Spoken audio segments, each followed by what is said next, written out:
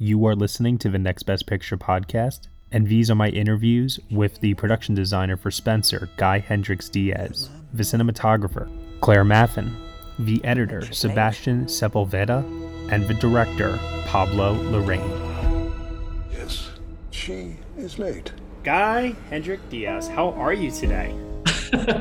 Matt, lovely to meet you, and thank you for your time. Appreciate it. Thank you, seriously, because one of the things that I walked away from this film saying after I saw it at Telluride was, my God, does this film look amazing. It's stunning and beautiful, and you're a reason for that with your work here. So kudos to you, first and foremost. Cheers, thank you. Absolutely. So you get a call from Pablo Larraín saying, hey, we're making a film about Queen Diana and the royal family, this period film.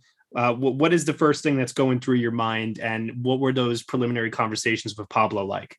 Well, we were actually in New York at the time, finishing up a TV show called Lisey's Story. Oh, yeah. I've seen that. Yeah. And Pablo turned to me and said, I know you've done Elizabeth. How do you fancy doing another royal family? And I said, great. And he said, here's the catch. We're doing it in Germany. And I've got to be honest with you, we were just talking about it with Rose. It was so frightening because the British get really, really protective about the royal family. And you're really sticking your neck out there, literally, when you're taking on a film in any way about someone like Diana, who the British still hold very dear to their hearts. So I read the script. I was blown away. I thought that Pablo's idea to cast Kristen was incredible. And I happen to love Pablo. He's a friend and a brilliant creator. So it was a no-brainer for me to get on board with this film.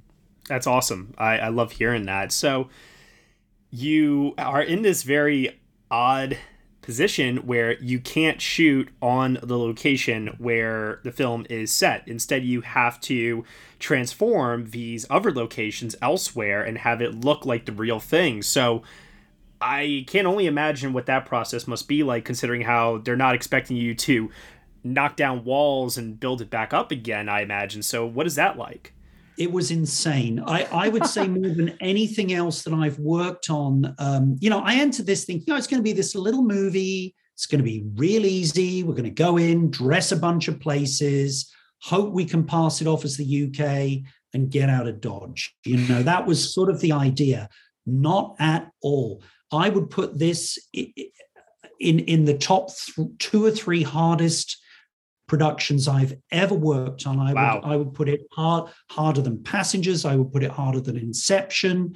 This was really, really hard, simply because we needed to seamlessly blend several locations together, all over Germany. I mean, we were not in a 5-mile radius of Berlin here. We were in the far south. We had to, drive through driving snow to the south to get to a hotel. We were in the UK. We were on stages. They're not talked about very much because we're so happy with the way the locations turned out. But a number of the spaces you looked at were actually builds on a little known stage called Bufa in central Berlin. We're even in a soccer stadium for the kitchen scenes, which you would never know. So I would say a lot of what you're looking at, yes, we couldn't knock down walls, but boy, did we build some walls. When you're in the kitchen, at least 50% of what you're looking at is a set build within a location. A lot of times when you'll see Diana sort of trucking down corridors, smashing things up, a lot of those are sets. Bathrooms are sets, bedrooms are sets. And then we have the opulent dinner scenes, which are set in these amazing sort of hotels in southern Germany, very exclusive, weird, creepy hotels, and set in the middle of golf courses that, of course, were completely empty because of COVID. I never thought anything positive would come out of COVID, but I will say one thing, which is we were left with several very empty and available spaces because of that. So you get into these hotels and you're in Germany, right? So you can imagine the walls are covered in moose heads and bears leering down at you. And you go, okay. So you have to strip all of that stuff out and basically redress the entire hotel to look like, for example, a palace. Mm-hmm. And so we had shipping containers after I'd been over to the UK with our decorator to pick out dressing that we shipped over from the UK to be able to dress some of these German locations with authentic, furnishings. Yeah. One of the things that I called attention to a friend of mine after I saw the movie was that food is production design. They have to make all that food. And that is some of the prettiest looking food I've ever seen on camera in a movie before. Oh, you're spoiling me with that comment. We worked very, very hard at that. We were paranoid. Pablo and I had both had some limited experience with creating food for films before, but it's never been featured. Mm-hmm. And reading the scene that we know that happens with the pea soup and how we were going to achieve that with the necklace. And I don't want to say too much to give it away if I don't want people to go, what happens? Yeah. Needless to say, creating edible necklaces, edible soup, creating table surfaces with holes in so that we could shoot through to get those angles. Bowls of soup with different viscosities so that the soup fell in a different way. We literally had a permanent science class going nonstop through the production just to get that soup to be that color. And of course, we were very cognizant. If you know my work, you'll know I'm really into color and making sure that everything is art directed to create a sense of feeling, whether it's discomfort, sickness, happiness, whatever it is. That green that you see on Diana's dress, her beautiful silk dress that Jacqueline designed, that green of the soup, the green on the silk walls mixed with the gold, that music that Johnny created, it's all there to create a very, very disturbing scene. It's funny, a couple of people have said to me, when I look at the set design, it reminds me a little bit of The Shining, Oh, okay. It's an interesting reference because it is true that when we were scouting, Pablo and I would sort of get together for dinner in the evening in Germany, and we'd talk about what the palace meant. And Pablo said to me, look, I don't want the palace to be a facsimile of Sandringham. This is a fable. It's a fairy tale. Mm-hmm. I need it to express the feeling that this woman has of isolation and loneliness and fear and paranoia. How do we do that? And we came up with this useful expression, which was the elegant prison. And that became our mantra, this elegant prison. And that's why you see that opening shot of Diana arriving in her green Porsche. It's a huge top shot, and it shows that massive moat all around the palace. It's isolating her from the rest of the world. Sandringham doesn't have a moat, but ours does. There are also those wonderful scenes that Pablo tends to do in all of his films, which are those ad-lib scenes where he'll have the actress just express herself. In this case, we had Kristen moving around a lot of very empty spaces in the palace. And again, this was designed to give you a sense that this was an endless, huge, huge space that was unsettling, There's something weird about seeing furniture upended with sheets covering it and empty rooms in a household at Christmas. There's something sort of wrong about that, Not to mention those tall ceilings and how you got all the artwork also on the walls. It's just like everything is kind of coming down on top of you, like suffocating in a way. I love as I mentioned earlier, the look of this movie. And, a lot of that, you mentioned Jacqueline and Claire Maffin's cinematography. I'm curious to know, is it Pablo acting as the middleman between the three of you, or do the three of you also communicate with one another? And I also want to throw in Yesim Zolan, the set decorator, as well. Can you just talk about the collaborative process and how you all come together to create this look for the film? Definitely. I mean, look, Pablo is the center of this world. It's all about Pablo. Everything runs through him. But yes, I mean, we have to collaborate. It would have been impossible for Jacqueline and I, for example, to have created such an obvious color scheme for this film without communicating. You know, we didn't want to show up on the day and say, what do you mean you you made the set red? I have her in a red sweater. Exactly. We needed to make sure she didn't disappear. But there were times, as we talked about with the meal, where you want her to become green and fit with all of those elements that went with that very disturbing meal scene. So yeah, Jacqueline and I were in cahoots from day one, and it was really wonderful. I got very early ideas about what Diana was going to be wearing, and that enabled me to very quickly make color decisions about what those environments were going to be, you know, for better or worse, you know. Yeah. As far as Claire goes, Claire came in, obviously, as all DPs do, a little later into the design process. But what I loved about Claire, what I dearly loved about working with Claire, because we were on set together, there were many times when she and I would make very, very sudden decisions about moving furniture. Pablo as well, having been through this with him already on another project, as I mentioned, is very much a director who's driven by his emotions. Yeah. He has an eye on the story. He's very smart, very clever, but he also has a very wonderful emotional side to him, and he will let those emotions run away and give him moments where he just lets whatever happens to capture those magical moments with Kristen. So I needed to be prepared, as did the decorator, to jump in and change dressing, move dressing around per scene. We certainly weren't driven by continuity, let's put it that way. Sure. You mentioned earlier, this is some of the hardest work that you've done in your career so far. I have to imagine, based on the reception that it has received from people, that in turn, it must also be the most rewarding.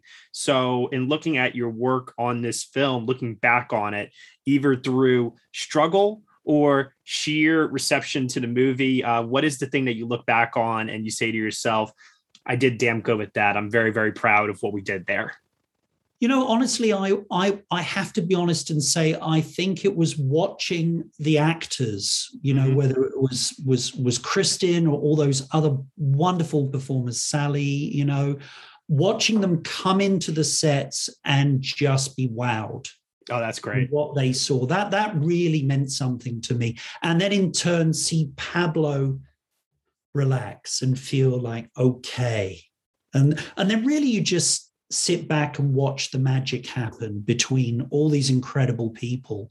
That really is the most rewarding moment for me, you know? Yeah. And as I say, there were so many things that went against us being able to achieve this.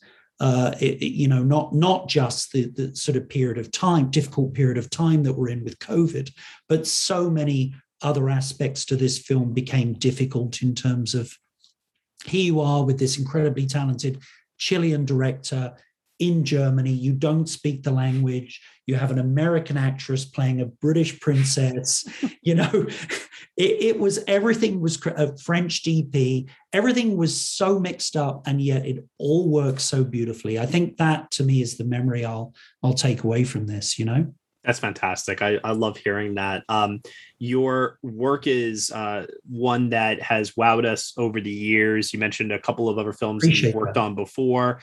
This is another one. Like I can't get this one shot out of my head of, it's a dolly shot, and it's where you see the Christmas tree and all the festivities in the room, and it's just like, my God, like the scale of this thing is massive. And I'm sure I could definitely spend more time talking to you about that, but I want to look forward to the future here for you.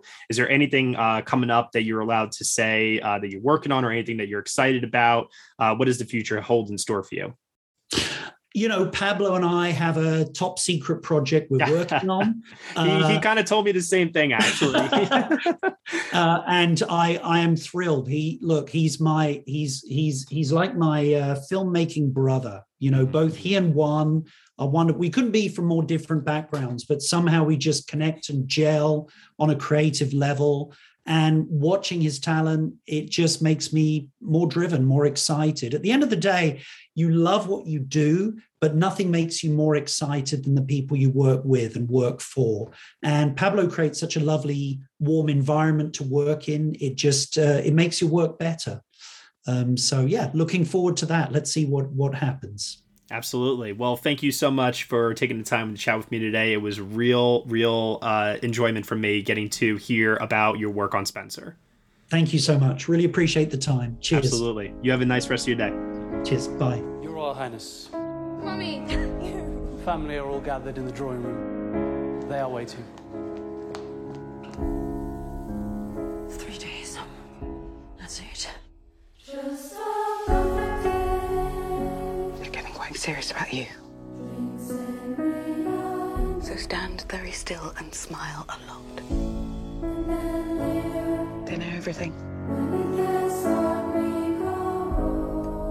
They don't. All right. Claire Mathan, how are you today? Fine, thank you. Good. I'm very, very excited to have you here. We have been such big fans of your work, obviously with Portrait of a Lady on Fire, recently with Petite Maman, and even more recently with Spencer. It's some of the most striking and visually stunning work I've seen from any DP this year.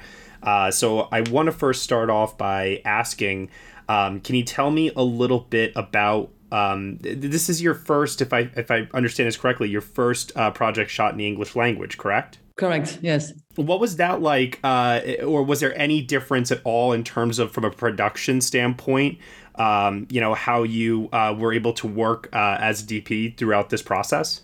Pour être sincère, ça n'était pas si différent. C'était probablement... So to be honest, it wasn't so different. I mean, this film probably has a higher budget than other films I've worked on, but in any case, I was very happy, and I have a great amount of... I have a great desire to make more films in English and to meet and have the chance to film such talented actresses. That was really one of the great pleasures of working on the film. Sorry, actors or actresses, but in this case, actress. And of course, the main star actress of this movie is Kristen Stewart playing Princess Diana. And when I saw the movie, I was very impressed by your use of close-ups on her face to both capture her performance and also take us into her headspace as a character. Can you talk a little bit about your conversations with Pablo in immersing us into Diana's torment, paranoia, and anguish? Oui, nous avons effectivement très vite, dès nos premiers échanges avec Pablo, parlé, discuté de cette proximité, de cette intimité, de comment capturer l'intériorité même du personnage de Kristen. Et on a beaucoup travaillé ensemble, tous les deux, tous les trois, et avec la caméra, avec effectivement ces focales très courtes et cette extrême proximité avec elle pour vraiment... From the first sort of discussions, we talked about this intimacy and this proximity and how to capture her interiority and the character's interiority. So we worked together as a free, and Pablo was a big fan of, what's it called, focal length, close focal length. And so we tried to almost get inside her with the camera and to pursue her in a certain way, to almost follow her. So I used on the shoulder, I followed her like very literally by putting the camera on my shoulder in order to convey a real physical experience and to translate this intimacy. The movie's got a sort of hazy, bright look that accentuates the colors, and it feels almost dreamlike in depicting a story that may or may not have happened. It's obviously heightened reality at times. Can you discuss a little bit about visually how you wanted to capture what is ultimately a more heightened, like I said, like a more heightened reality, if you will? Oui, effectivement, c'était un aspect important qui est le côté fable, qui est tout de suite annoncé dans le film d'une autre un aspect très visuel, très iconique, assez même intemporel. Je trouvais important qu'effectivement. Yeah, the fable aspect, which sort of announced itself in the film quite early, that was a very visual aspect. This sort of idea of it being almost timeless, even though obviously there is a year that's given to the film. It was important for us not to situate it so precisely in her history, in her story, but for it to be more of a sort of intimate and singular portrait. So obviously the choice to shoot in Super 16 on film was part of that. And we really had a desire for a very soft image in order to sort of participate in this fable-like aspect and to sort of make it déréalisé. I was just trying to think of the word. To sort of give it a oh god, okay, let me just get back to that word. But yeah, we wanted to make it very mysterious and give the image lots of complexity as well. I definitely think that you captured that very beautifully in this film. You mentioned shooting on film stock. Can you, as a DP, talk a little bit about your preference for film versus digital? And do you feel that it's all story-driven, or do you, as a cinematographer, have like a personal preference between the two? Je n'ai pas de préférence. Non, je trouve formidable qu'on ait le choix, qu'on ait enfin, voilà, cette diversité de formats. I don't really have a preference. I think it's great that we have a choice these days and a sort of diversity in the format. And I like the challenge of using everything that is that comes with film and with digital to the best of it. Like using the tools of both those different mediums. I think that often films choose their own formats. So it's more about the individual film than it is a choice between the two. And I think that both are really fun and exciting to work with, and I'm lucky and happy to do both. So no, I don't have a preference. There are a number of, as I mentioned earlier, really, really beautiful shots in this movie. I remember when I was seeing the movie for the first time, I'm writing in my notes and I'm just like, gorgeous shot, another gorgeous shot. Oh my God, this movie looks incredible. My mind was melting as I was watching this. I'm curious to know, is there a particular scene or a particular shot that you are most proud of that you were able to capture in Spencer? J'ai envie de dire de nombreux plans aussi m'enthousiasment vraiment. Je trouve à la fois je trouve à la fois sa beauté. Il y a des plans où je la trouve somptueuse. Voilà, j'aime beaucoup certains plans pour la couleur. Je trouve que vraiment, je trouve ça, voilà, la couleur magnifique. Mais peut-être que je crois que le plan. So I'd like to mention a few that I was really enthusiastic about. And obviously there's some that are sumptuous in their beauty and some I like for their colour. But I guess if I had to choose one, I'm quite proud of the scene where she arrives at the dinner with all the candles and she's wearing her light green dress and there are the candles. And the shot where she comes in, where there's this sort of ballet with the waiters or the servers who accompany her to the table.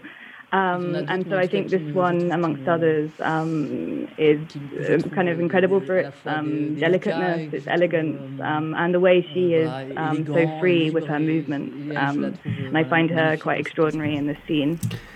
I was having a conversation with Guy Hendrick Diaz recently, and he told me that this was the most complex and challenging project that he had worked on to date. I'm curious to know if the same was for you, or was it something where, you know, whenever a challenge is presented, you welcome the challenge and you use it to push yourself and the medium forward? Can you just elaborate a little bit on what creative challenges were presented to you and how you approach those? Non, c'est toujours effectivement un challenge de faire un film. Non, et j'ai l'impression qu'il y a à la fois le fait d'avoir, je ne sais pas, découvert en tout cas un langage, un langage visuel très fort pour ce film avec Pablo. Enfin, voilà, et ça, je pense que ça a été un challenge. Après, visuellement, effectivement, porté par des gens aussi talentueux que Guy ou que Jacqueline, la chef costumière. So I think it's always a challenge to make a film, but I felt with this film in particular that I was discovering a new language and a very strong visual language that was Pablo's, and that was a challenge. I was sort of carried void by Guy, people as talented as Guy and Jacqueline, who was our costume designer. And I think the challenge was also that it's a space which has so many details in it and so many things that you have to pay attention to. There's such a richness to the film on many different levels in terms of the decor and the material. But in spite of all of these things, I was so well surrounded. Like there were so many brilliant people, and I felt supported. Basically, I think that the greatest challenge was just being present there and with Kristen, and sort of reaching the full potential of the visual language that was conveyed and that was desired by Pablo. Claire, one of the questions that we love to ask here at the Next Best Picture podcast is we want to know what is next. As I mentioned earlier, we are loving your work. We've loved your work for a very long time, going back to films like Stranger by the Lake and what you're doing now these past couple of years. It feels like you're gaining a larger following here in the States, especially. So everyone is very, very happy and very excited for you and your continued success. If you're allowed to say, what is the next thing that you have coming up? Je sais pas s'il faut le dire, mais non, j'ai beaucoup évidemment de projets. Je vais continuer à faire des films en langue anglaise et à continuer à So I don't really know if I should say. Of course, I have a lot of projects, and I'm going to continue making films in the English language and traveling and making films in various different places, which are animated by exciting directors. And obviously animated also by beautiful meetings with new people, and but I think it's easier to talk about projects when they exist rather than to speculate before they have come to fruition. Sure. Totally understandable. And as I mentioned before, we're very, very big fans of your work on this movie, and we're very excited to see what it is that you do deliver next, because if it's anything like what you've done here with Spencer, I don't know if our eyes could handle the sensory overload of beauty that you bring to your films. So congratulations on the response to this movie, and we look forward to the next chapter. Thank you so much. Merci beaucoup. Thank you very much. Je vais continuer. I will continue, for sure. Thank you. Have a nice rest of your day. Bye. Thank you. Mummy, what happened to make you so sad? Well, here, in this house, there is no future. Past and the present are the same thing. Diana, they can't change. You have to change. You have to be able to do things you hate. You hate? There has to be two of you. There's the real one and the one they take pictures of.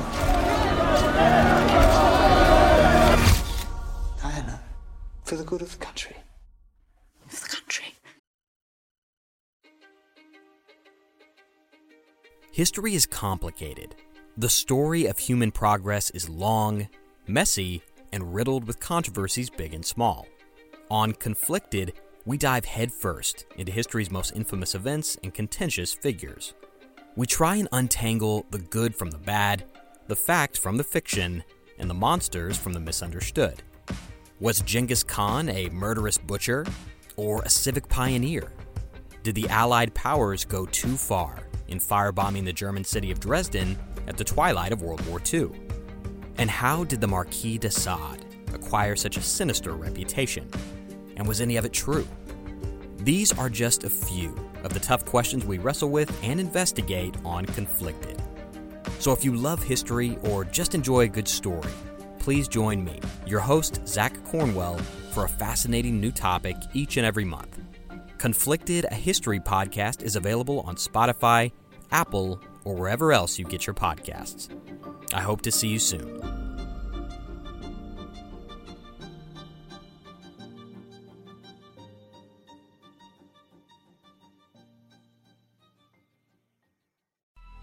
Coming up on 5 Minute News, I'm Anthony Davis. You might think it's partisan because maybe it's critical of one side or the other, but it's not. It's just the truth. And I think that's also something that's kind of unusual for Americans listening to the radio or to podcasts, because the news landscape in the States has been so partisan for so many decades. So 5-Minute News is verified, truthful, independent, unbiased, and essential world news daily. All right. So, Sebastian, thank you so much for taking the time to chat with me today about your work on Spencer. It's definitely one that is getting a lot of buzz right now, and something that a lot of us are very, very excited about. So thank you, first and foremost. Oh, my pleasure. My pleasure. It's good to be here talking about the film with you. Absolutely. So you've worn a couple of hats, actually, as a director, a screenwriter, producer, but you're an editor on this film, and you've worked with Pablo before on a couple of his projects. Can you talk to me a little bit about what it is about the editing process that keeps having you come back to it? Well, the thing is, I had all those experiences as a screenwriter, director, and other things. And it's always a good thing, because when you are working as an editor, you understand your place, and sometimes, the complexities of to be a director, and the work with the actors and all those things. And you have to be very careful, and defending somehow the tale, the narrative, and helping the director in his own ideas. But yes, with Pablo, we already worked on 4 films in a series with Stephen King, and we. I think we have a love for the hypnotical editing. I think that's something that we love. I think the people call it the moody feeling, or mm-hmm. And I call it the hypnotical way of cutting. Because I like it, because it's like when you were in the. It's like I like to go to the cinema, to the movies, and to be somehow lost in those sounds and in that image, and to be somehow, yes, in the living that hypnosis. And I don't want that it never ends somehow. And I think this film had a lot of. It was very difficult in some ways, because there were a lot of different tonalities in the film. And I think this hypnotical way of cutting helped to merge all these different tonalities and ways to shoot it, because it was very different. He shot it in 2 different ways, and to have like a narrative who interests you, who creates some mystery somehow with the character, and to have finally a beautiful and organic tale at the end. So one of the things that stands out to me when I'm watching Spencer is that there have been these preliminary comparisons to your previous collaboration with Pablo on Jackie, but Spencer is a totally different animal in so many ways.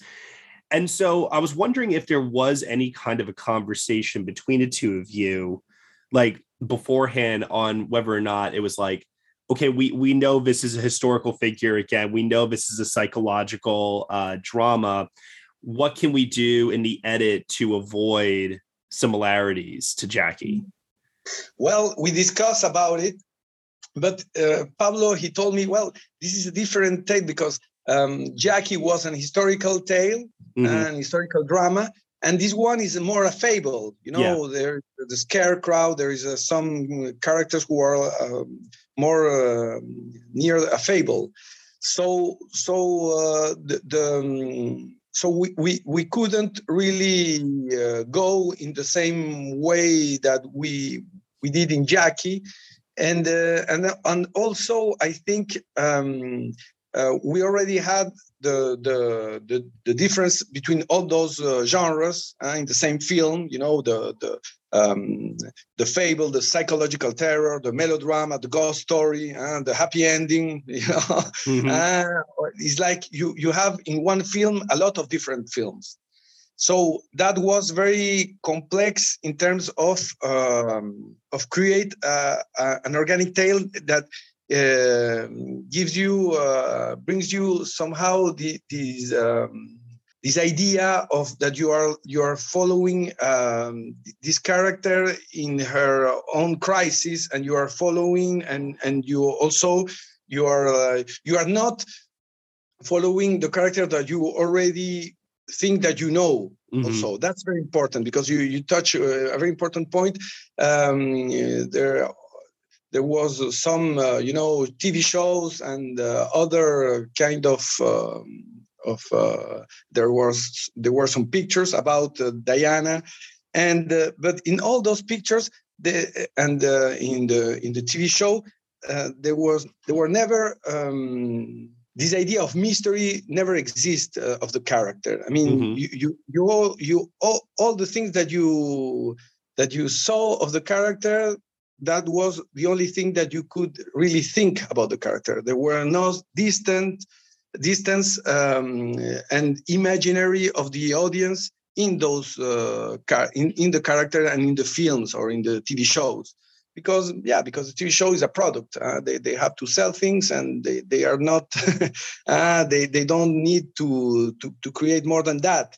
But cinema is an art form, so we had to enter in a more complex, path to achieve that, to create that mystery, to create that that interest in that new interest in that character too, because I think it refreshed somehow the narrative that we already had on Diana, and I think that's very interesting, and that's very compelling somehow too. Yeah, no, totally. I completely agree. Because it is a fable, it does give you artistic liberties to be as creative as you want in the storytelling. So I'm curious to know, was there any kind of experimentation done in the editing that broke away from the script, or did you guys primarily follow the script in terms of its structure? Well, the script was very well written in terms of information. It was and the dress code, because the film is about the dress code, about the rituals that she has to follow, right, to follow to survive in this monster house, and somehow that was very complex to move things. And Jackie, I could really move things, back and forth or wherever I want to do it. In this case, it was more complex, but the thing is, Pablo always searched complexity. So he shoot the film in two ways. He shoot it like in hand camera, following her, in long takes, and at the same time in a more classical way. Right. So I had sometimes, these two totally different, opposite ways to approach a scene. And he told me, okay, now please mix both. And it's very complex, because the elegance that has the classical way to shoot, to cut, when you have these wide angles near the face, in movement. They always crash with this other idea of mise en scène. So it was very complex to merge that, and it creates somehow, I think, in the mind of the audience, somehow some sense of a crisis, some sense of something is going wrong here, something is not good, right. And it works finally for the audience to feel also that that something is not normal, and you are in the state of mind of the character. So I think that was interesting. But also, yes, I think the when you talked about the fable, of course, the fable allows you to create imaginary tales. But at the same time, the fable has a problem that is the genre who allows you the less to play in the borders of the genre. So that was very complex because when you go to the psychological terror or the melodrama or the ghost, or even like almost a documentary film when she's with her child in the night scene when they are playing, to mix all that now nobody notice, and it's a great thing because that's my job. That you can see a tale, and you don't really notice all those things. But I can tell you that it's not easy, to merge all that in a single film. Sure. No, totally. And then another thing I also wanted to ask you about, one of the probably most memorable scenes in the movie is the dancing montage sequence.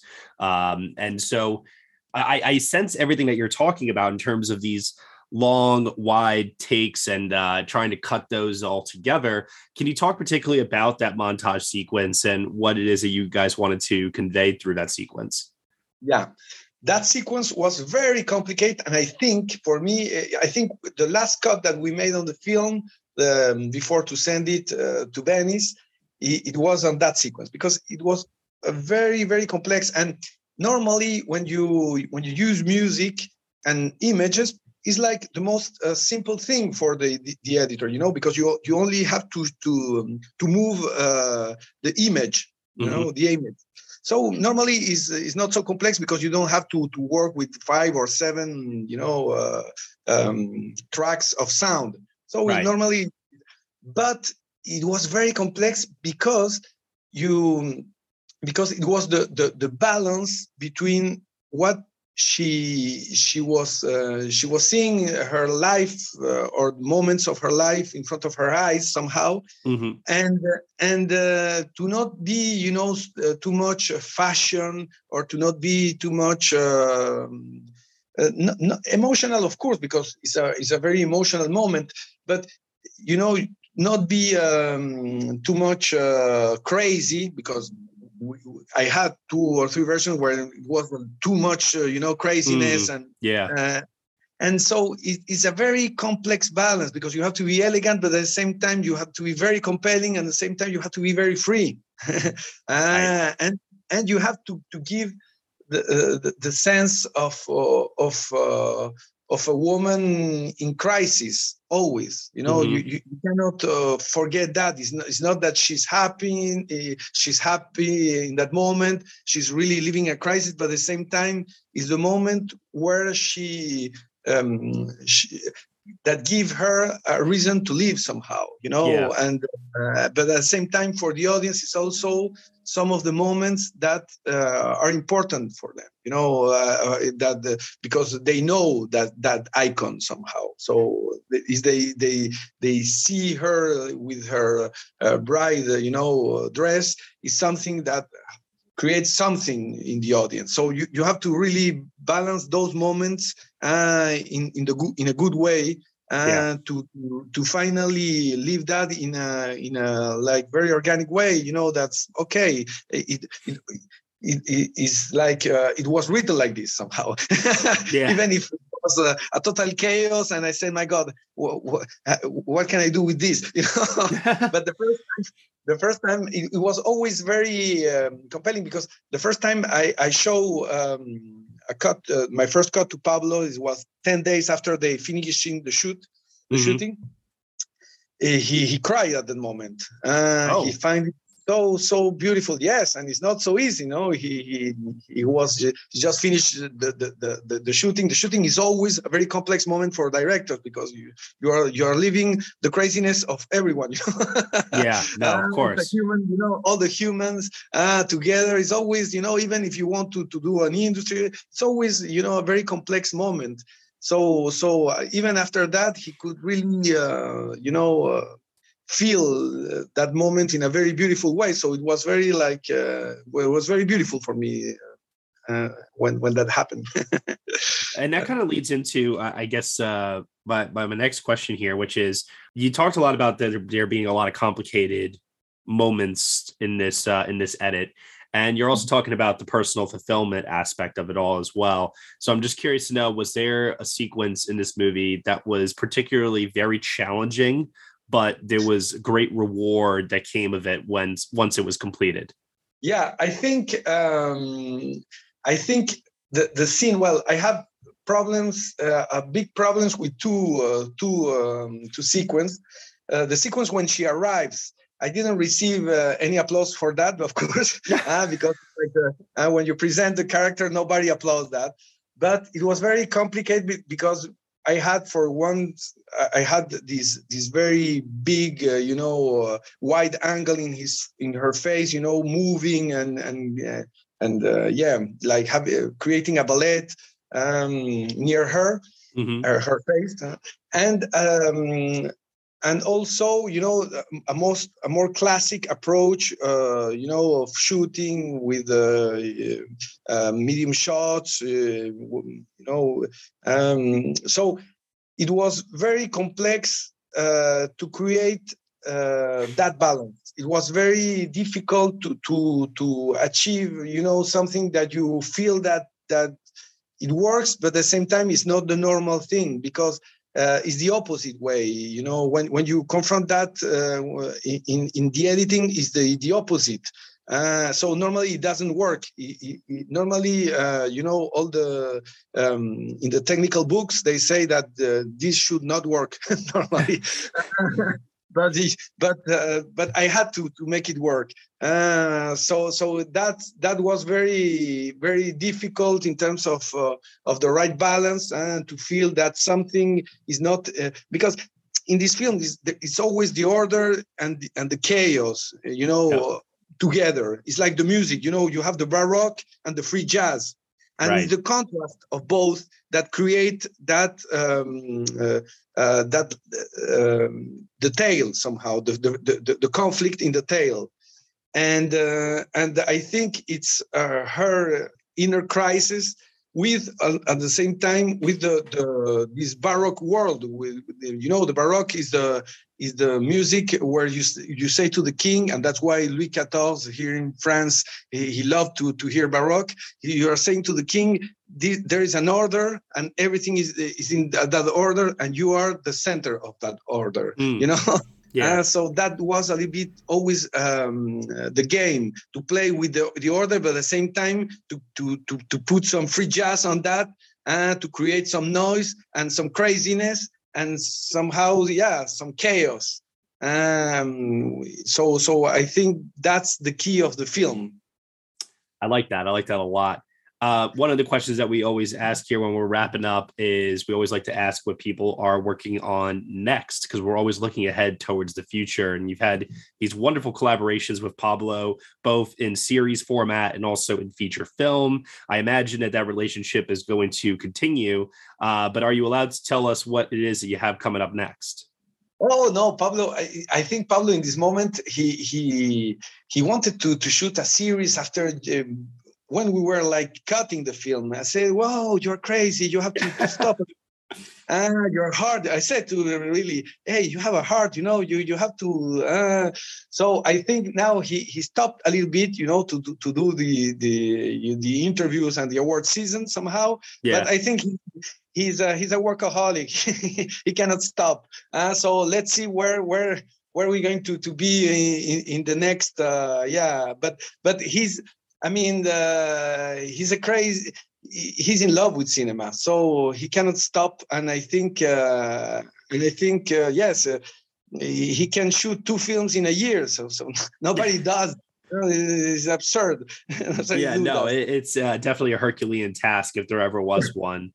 Once again, Sebastian, thank you so much for taking the time to chat with me today. Spencer is my favorite film of the year. And part of that is because of all of the technical elements that are just coming together to create this really, really incredible look at Princess Diana. So thank you very, very much for your time today. Thanks, Matt. I'm following you. So it's always good to talk with you. Absolutely. You have a great rest of your day. Okay, bye. Take care. Take care.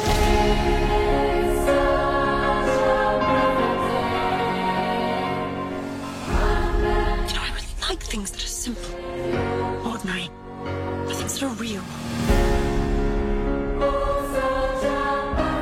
There's no hope for me. Not with them. Fight them.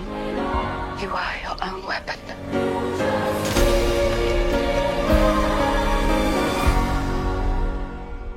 Will they kill me, do you think? Pablo, I am very, very happy to be speaking with you right now about your latest film, Spencer. How are you today? I'm very good. Thank you. How are you doing? Doing great. Doing really well. I mean, this is my number one favorite film of the year. I saw it back at the Telluride Film Festival, where actually I got a chance to meet you in person there, talk to you a little bit about the film. And I guess the first thing I would like to ask is, as a filmmaker, you've put out 2 movies this year. I know they were filmed obviously at separate times, but what has it been like working through the challenges of the pandemic and releasing a film during this time? Oh man, these are weird times for cinema. That's for sure. Because it interferes or it affects every part of the process. Yeah, like any other job, I think. So it's not just us, but usually, I guess the bigger problem is in both extremes. So whether it's by the very end, so where the movie has to be released and people has to be on a movie theater with others. So that's one challenge. And then the other one is when you are actually making the movie, right? And it's just odd because people has masks and it's cinema is about looking at each other on a set, and when everyone is covered, you don't understand exactly what everyone is feeling. So that is one thing, but we look at the end of the line. I think that it reminds us the things that we lost because of this, and that is the collective experience. And now we're getting it back slowly. I wish it'll be faster than it looks like, but there's something in the movies that is not replaceable. That one thing is to see it on a bigger screen that is very relevant, and another one is to see it with others. And I've for example with Spencer, I've seen it with one person or with 1,000 people, and and it's just another thing, and it creates a collective thing that is interesting and that you get to learn from. But like anything, it's just you miss the things that you thought they were a guarantee in your life and experience, and they aren't. So yeah, let's just be careful. Sure. Many people have drawn comparisons with this film to your 2016 film Jackie, starring Natalie Portman, which was also another brilliant movie, might I add. But I want to know if you ever deliberately intended the two to be companion pieces, or if you set out to make Spencer its own thing, and it just so happens to be coincidental that they share some similarities. No, it's both. I think. I mean, they're sisters somehow. Oh, I like that.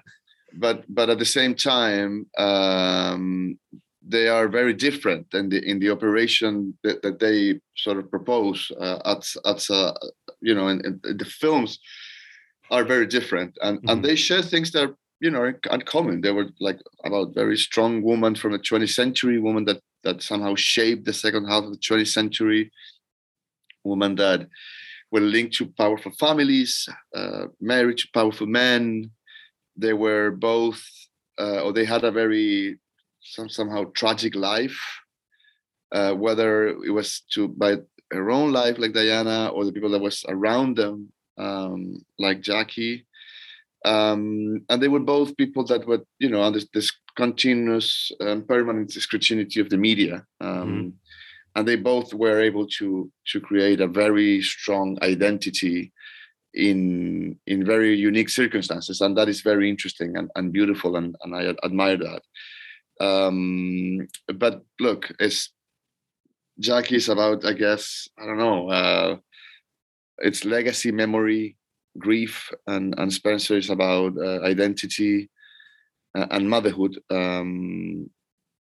But they're both a little chamber pieces on this incredible lives, but yeah, they're connected, of course. I don't think I would have ever made a Spencer if I didn't do Jackie before. I and actually was invited to do Jackie by Darren Aronofsky, and then Natalie got involved, and everyone else, and then after that, maybe I thought that it was possible to just go and lose the fear and face another character, in this case Diana, of course. Sure.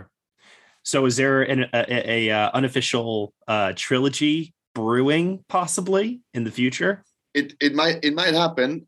It's been hard to think about it because there's not been busy days. I don't know if it's going to be something that I'll immediately do, but yeah, we're thinking and reading and yeah, basically thinking it might happen. A lot of fascinating female figures out there whose stories are worth exploring. That's for sure. Oh yes, that's for sure. You mentioned motherhood before. I want to know, Kristen Stewart, who I'll get to in a little bit here.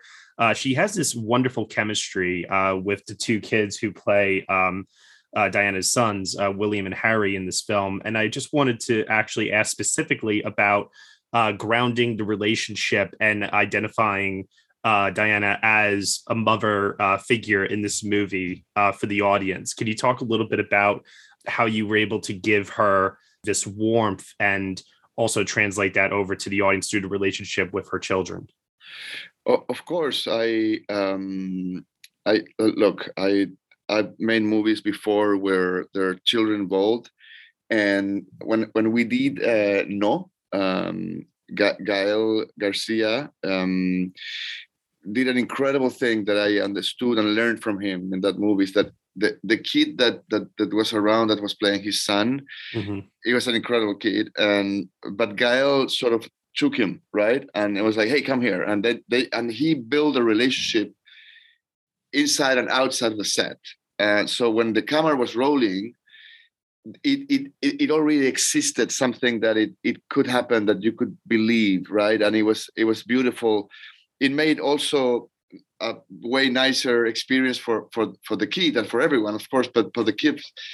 So I learned that. And then in any movie that I've done or any project that I work with kids, I always encourage the actors that are playing the parents to really take control of the situation, and more than I do. I could be friendly, I could be their director, I can conduct them, I can do a lot of things. And maybe if I ever do a movie where a kid is in the center and there's no parent involved, it would be a different experience. But in this case, I was like, Kristen, go for it, embrace those kids, create a relationship, and she did, and it was incredible. And we had those little actors are amazing, and they're so beautiful,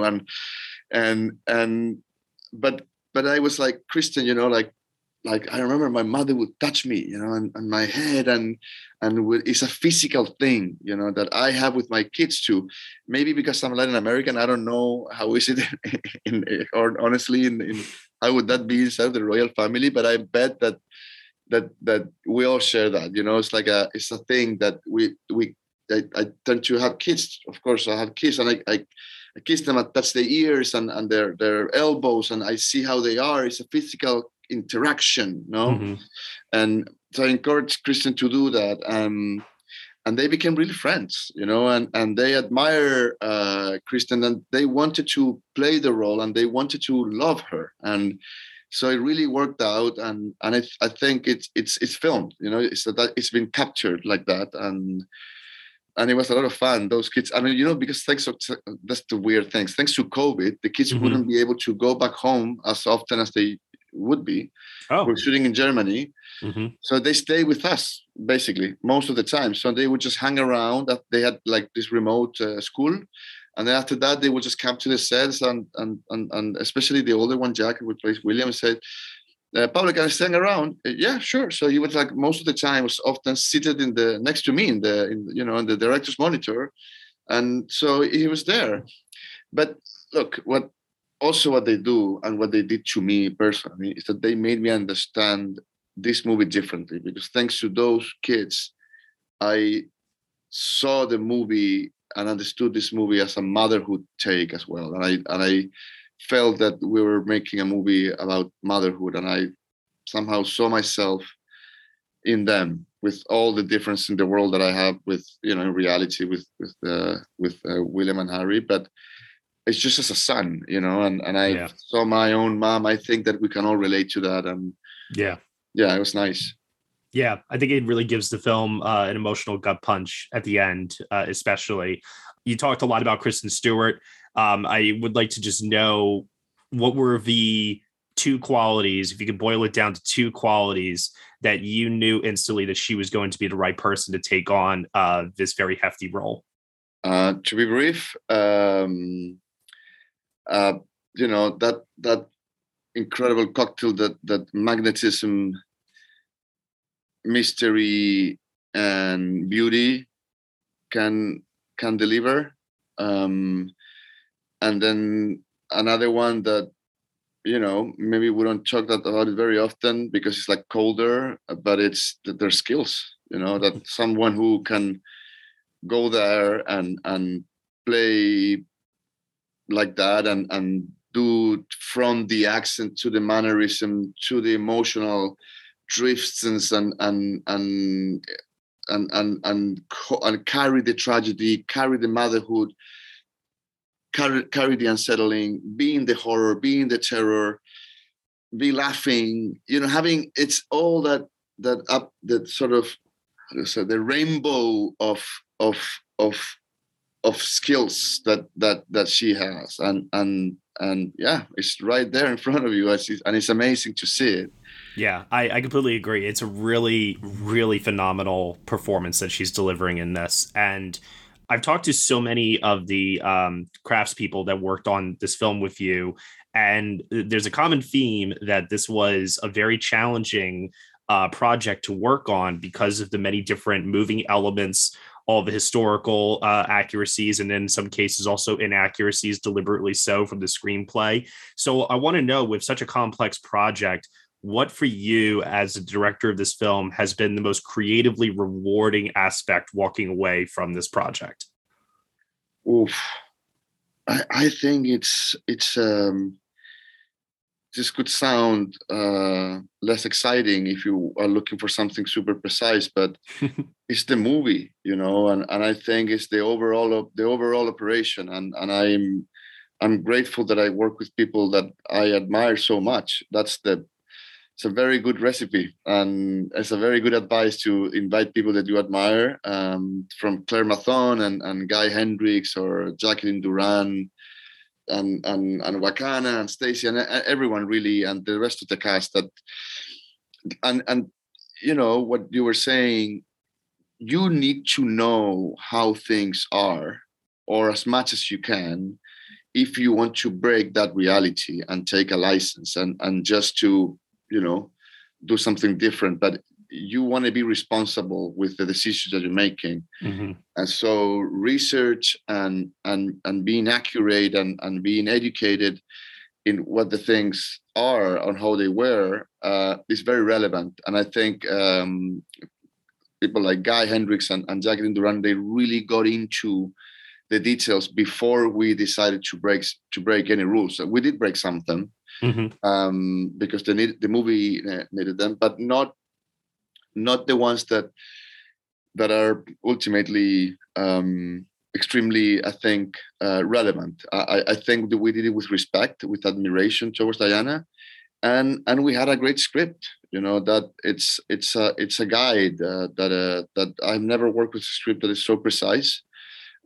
We add things instead of changing things, and we suggested certain things to Steve, and he most of them incorporated. But look, it's a movie made in Germany, most of it. We shot a little bit in England, the exteriors, but most of it's in Germany, mm-hmm. with a French DP, with an American actress, mm-hmm. a Chilean director, mm-hmm. and everyone else, or most of everyone else, was actually English. So it's a Babylon cocktail of cinema. Yeah. And we were all there sort of focusing in what we care, which was finally, a movie that could just tell us how can people, and specifically how Diana was able to build her identity in a very unusual and difficult context. And the way she did it, it was through trusting herself and understanding that the thing that she cared the most were her children. And that it's a very simple, but very human operation. And I think everyone in our crew and cast sort of hold into that. And that's what I think the movie did finally. Well, it's a very, very beautiful and exquisite film. I can't tell you how much I appreciate you taking the time to chat with me today about it. Seriously. And I wish you all the best, because you're one of the most exciting filmmakers we have working today. So best of luck to you and everything else that you're doing in the future, man. I'm around. Thank you. All right. You have a good rest of your day. You too. Take care. Take care. Ciao. Hey everyone, thank you so much for listening to my interviews with the production designer for Spencer, Guy Hendricks Diaz, the cinematographer, Claire Maffin, the editor, Sebastian Sepulveda, and the director, Pablo Larraín, here on the Next Best Picture podcast. Spencer is currently playing in theaters from Neon. You have been listening to the Next Best Picture podcast. We are proud to be part of the Evergreen Podcast Network, and you can subscribe to us anywhere where you subscribe to podcasts. Be sure to leave us a review on Apple Podcasts and let us know what you think of the show. We really appreciate your feedback and your support, which you can also lend on over at Patreon. For $1 minimum a month, you will get some exclusive podcast content from us. Thank you so much for listening, as always, and we shall see you all next time.